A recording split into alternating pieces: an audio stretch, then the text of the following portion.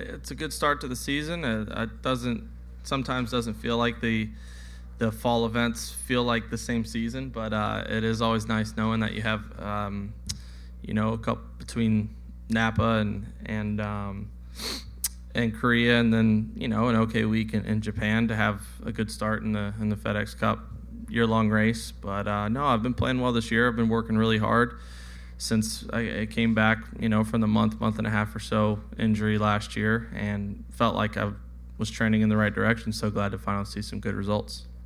And I know how competitive you are. You come into the week, a couple straight top 10 finishes at this event, but I know last year stung a little bit. First time in your career you'd failed to carry a 54-hole lead on to victory. What did you learn from that, and what do you hope to redeem this week? Yeah, it was a freaky day. I mean, it's easy to make excuses or look at this or that, but I mean, at the end of the day, JB beat me. He played really, really well on a very, very difficult day. It was just one of those weird days where I couldn't get anything going, and unfortunately, wasn't hitting it very well on my Saturday round. And because we had to keep going, I just had to keep trying to find something, and it's tough to do when it's blowing 25 or 30 miles an hour. And I hung in there for what I had that day. It just wasn't quite good enough, but it was a great learning experience, and I feel pretty confident that if I have another lead that I won't do that again. All right, thank you, sir. We'll start with questions. Let's go to Doug, and then we'll go to Ryan. A couple of them related. Would you like to come to this tournament and not be stuck with Tiger the first two rounds? I don't care. It's fine. I mean, I'm fine with it. I've had some good rounds with him. I'm very, very comfortable around him. I think maybe playing with him at a Masters or Phoenix or something else would be a little different. That would be a little more chaotic than here. Would you? I tend to recall you talking about this once. I'm not trying to put you guys in the same league as Jack and Arnie, but they used to talk about how they'd get so wrapped up in trying to beat each other that they'd forget about the tournament. Can you relate to that based on the Bahamas? Yeah, absolutely. Since we've talked about this, thank you for telling everybody that. Now, Doug, I'm just kidding, but I did. I think I had an eagle putt on 11 to take the lead or maybe tie the lead, and Tiger was one or two back, and I think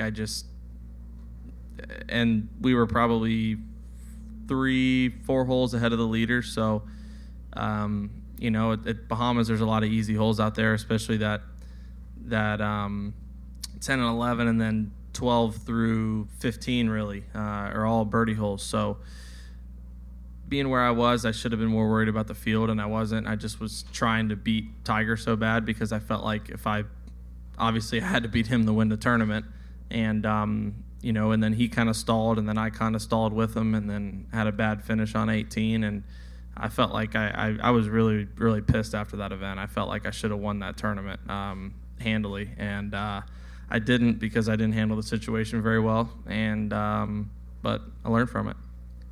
Yep, go ahead.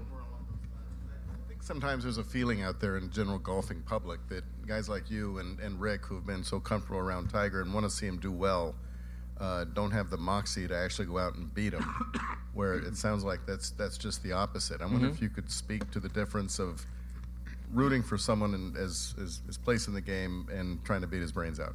Yeah, I mean, the only time I'm physically rooting for someone is when I'm in the clubhouse and I'm done and they're out there playing and have a chance to win. I mean, it doesn't matter how close I am with someone. I want to beat them so bad that they want to quit golf. I don't care if it's Tiger, if it's Jordan, if it's Ricky, if it's whatever, if it's Jack Nicklaus. I don't care. I'm out here to beat everybody. That's what I'm trying to do. And so that was just it was a weird day, but obviously that's not going to happen out here in terms of beating someone that bad. But the only time I'm really truly pulling for somebody is when I know I'll no longer have a chance, and they do. All right, let's go right down the line. Ryan, Mike, and Jeff. How often have you felt like you've totally demoralized your opponent when you step off 18? That's a tricky question. I mean, nothing particular. A couple times in junior golf, I remember I felt like I kind of out-intimidated a couple people, but I mean, I don't think I really intimidate anybody out here. I hope I do. That's a huge compliment if I do, but I just don't know if anybody with my stature could be intimidating no matter how good I am at golf. So that's just how I feel personally. But, I mean, there's times where I felt pretty good about what I've done, but nothing comes to mind, really. Along the same lines that Doug was talking about, your head-to-head record against Tiger is exceptional, especially compared to some of your peers. What do you think it is about yourself that allows you to shine in that arena? I don't know. I mean, first off, I would like to just hope that it's because I'm good at golf, not necessarily who I'm with, but it is. It just sometimes when you're in, at least for me, when I'm in a scenario like that, although Tiger is a good buddy of mine or a good friend of mine, it's a little different than maybe playing with Ricky, who is also a really good friend of mine, but Ricky and I are probably talking more than Tiger and I am, if that makes sense. So I'm able to maybe stay a little bit more focused. There's a lot more people. There's a lot more stuff going on where I have to stay a lot more focused in that sense. I don't know. It doesn't. I'm not exactly sure what it is, but I know that I have had some really, really good rounds of golf with him, and hope to have some more. All right, Mike, Jeff, and then Bob. John mentioned your top 10s here. Do you get any satisfaction out of a top 10 finish if it's not a victory? For sure. I mean, Phoenix is a perfect example. I did not play very well at Phoenix. I mean, I drove it very average. My iron game, I felt like for me, was poor, and I putted okay. I chipped it well, but I putted okay, and I finally found something in a little bit of a groove on Sunday and made some birdies to finish third. And I feel like that to me is, I mean, obviously I would rather play really well and win, but I can get more out of a week like that because I was really close to winning the tournament with, I feel like, was my C game. And that to me can build more confidence sometimes than playing really well because it's harder to learn something from it. Whereas when I don't have it, I kind of figure out how to get around a golf course and how to score and how to manage my game better. And when you put together your list of goals going into the season, is top 10s one of those generally or not? It has been. It has and hasn't. It's I guess it just kind of depends. All right, Jeff, and Bob. So based on what you were saying earlier, it sounds like, because there was a little bit of a narrative that after this tournament, you struggled with not holding that lead. We've been a little spoiled by how well you've done with leads. So was sort of the trajectory of your year more determined by your wrist, your health, than this tournament last year? Is that fair to say? You mean just in? Well, you had kind of after this event, Mm-hmm. there was kind of a sense that you had losing the lead. It may have damaged your confidence. It sounds like the way you described it was just kind of a tough situation with the weather and just didn't happen. Yeah. I mean, I truly do feel that way. It just was I just didn't have the I felt like if I just could have had 20 minutes on the range or 30. I remember I had 17 minutes from when I signed my scorecard to when I teed off, and I needed to eat lunch. Yeah. So my dad was like, "You want to go hit balls?" And I'm like, "I don't physically think I can make it down that hill and back up." So I just remember thinking like, man, I just would love 10 or 15 minutes just to figure something out. But I'm pretty good at that, at finding something on the course. But when it's that windy, you don't exactly know what the ball's doing sometimes. But I made a couple of mistakes. I mean, if I just would have chipped it better and putted it a little bit better, I would have been fine. But I mean, I remember I had some nasty lip outs, some really slow lip outs, had a couple wind gusts.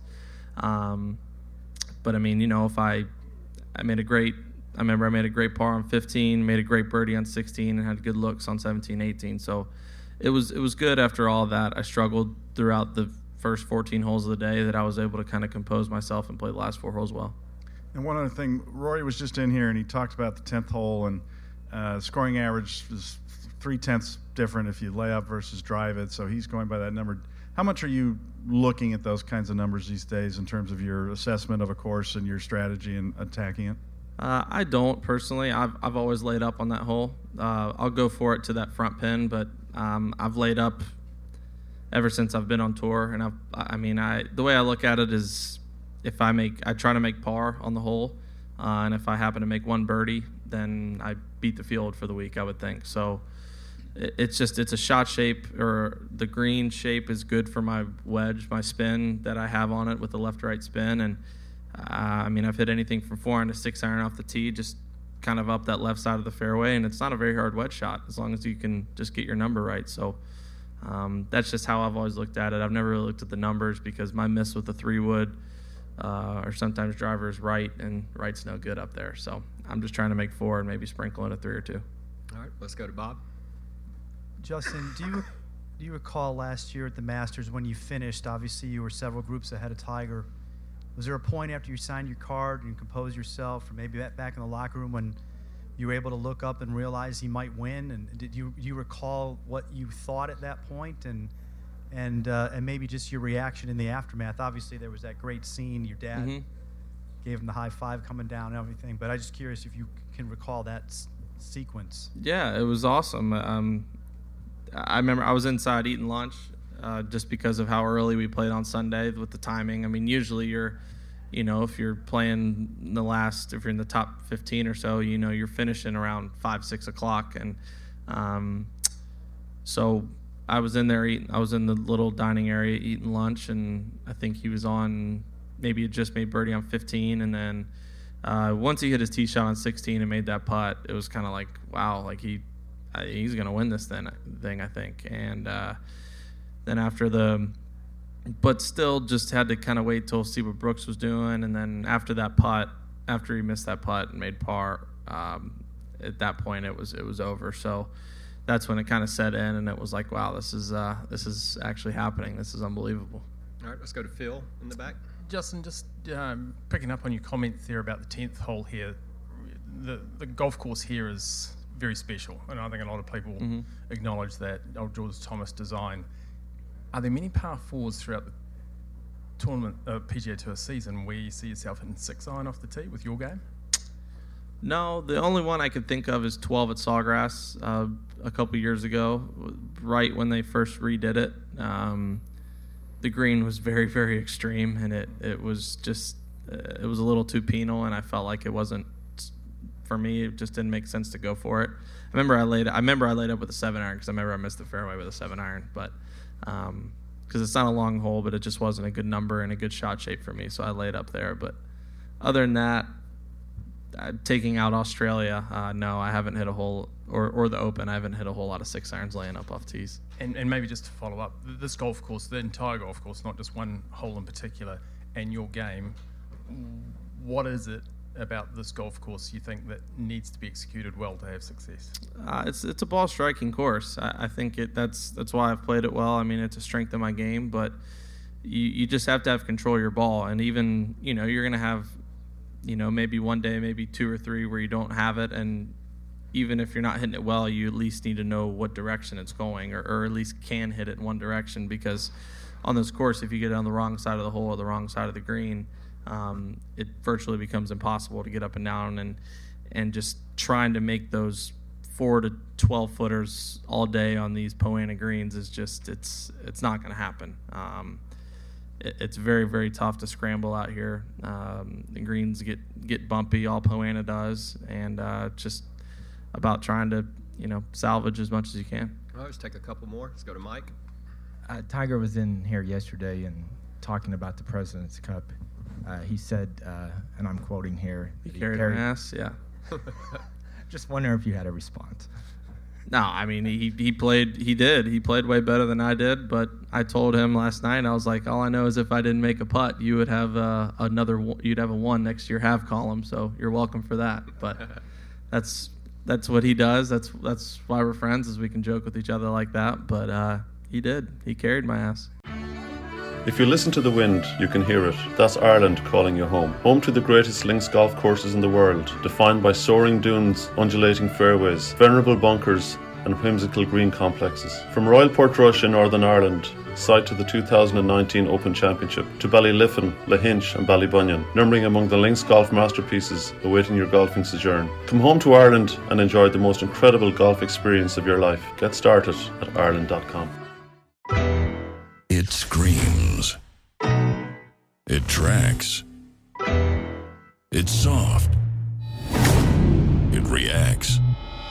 It is the all-new Tour B with a game-changing reactive cover designed to spring faster off your driver and stick longer to your wedges. Try the new Tour B, the Tour Ball, reinvented. FootJoy, the #1 out brand in golf, ensures that you can make every day playable with performance gear to handle any weather condition. All FootJoy products are designed to provide the best golfing experience regardless of the conditions.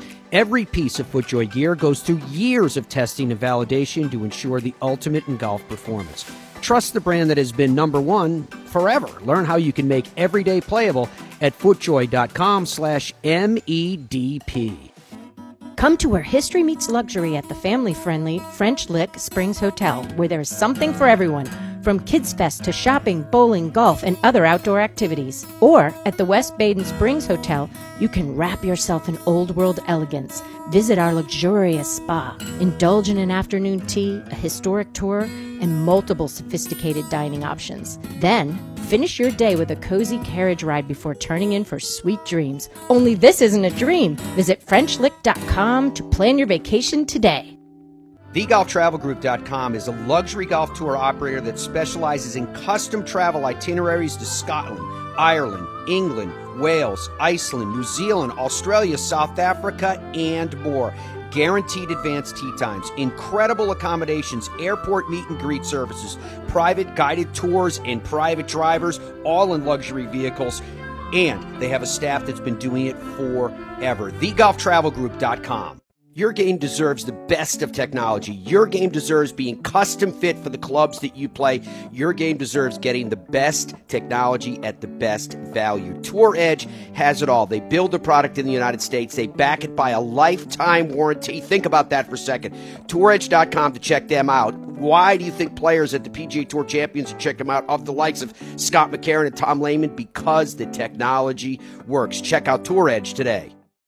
Boyne Golf provides the ultimate world-class golf destination with 10 championship-caliber courses spanning 3 resorts. Centered in Michigan's northern Lower Peninsula, the courses are the products of some of the game's masters, including Robert Trent Jones Sr., Arthur Hills, and Donald Ross. From the all-inclusive vacation packages, elite instruction with the Boyne Golf Academy, tournaments, and so much more, Boyne Golf truly offers an unrivaled Michigan golf vacation experience. Just log on to BoyneGolf.com and take in all the splendor that is a golf experience unlike any other.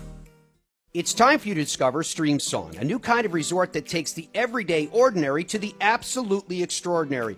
3 internationally acclaimed link-style courses by Golf Architecture's iconic foursome of Gil Hans, Tom Doak, Bill Corr, and Ben Crenshaw that provide a golf experience distinguished as unlike any you've ever had before, with undulating fairways, navigating through wild grasses and deep water ponds and lakes, towering sand dunes to find the unexpected experience of playing golf at Streamsong, the ultimate legendary golf destination set apart by the unexpected. StreamSongResort.com. FootJoy, the #1 outer brand in golf, ensures that you can make every day playable with rain jackets for all weather conditions. New to the FJ Performance outwear lineup this year is the all-new DryJoy Select LS, the lightest, most waterproof garment FJ has ever produced, setting a new standard in rainwear. Amazingly, it's actually lighter than a golf shirt, but still fully waterproof. You can shop now at footjoy.com/MEDP.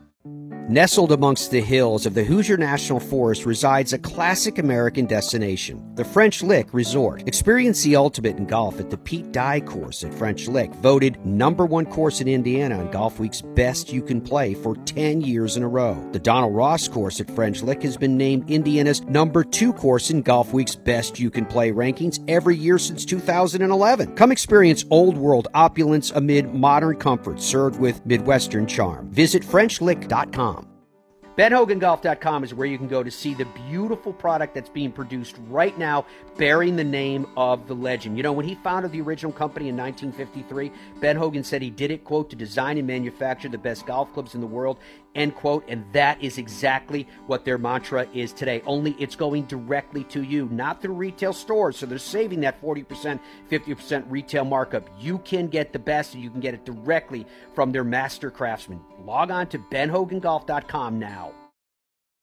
What's your bucket list destination? Where have you always wanted to go? What's the number one thing that holds people back from doing that? It's fear of logistics. I don't know where to stay. I don't know how to get tee times. I don't know where to go. I don't know who should take me there. Well, I'll tell you who knows the answer to all those questions. TheGolfTravelGroup.com. That's why the Fairways of Life show has aligned ourselves with these experts. And is there some place you want to go, like the Open or a President's Cup or a Ryder Cup? They can take care of that as well. What is your golf bucket list? Where do you want to go? Do it with TheGolfTravelGroup.com. Hey, my new book is called The Golf Round I'll Never Forget. 50 of golf's biggest stars recall their finest moments. Moments like this. The 1973 U.S. Open. Here's Johnny Miller. I got a letter also on Saturday morning that said, you're going to win the U.S. Open from some guy in Iowa. And I never got a letter that's all it was. It didn't sign it, nothing. It was just from Iowa, you're going to win the U.S. Open. And so it was sort of an interesting experiences that led up to that, winning that Open. And the round itself was sort of out of nowhere because it just was a perfect round of golf. I mean, it literally was a perfect round of golf. The book is called The Golf Round I'll Never Forget. 50 of golf's biggest stars recall their finest moments. I hope you enjoy it. You can pick it up wherever fine books are sold, including BarnesandNoble.com and Amazon.com.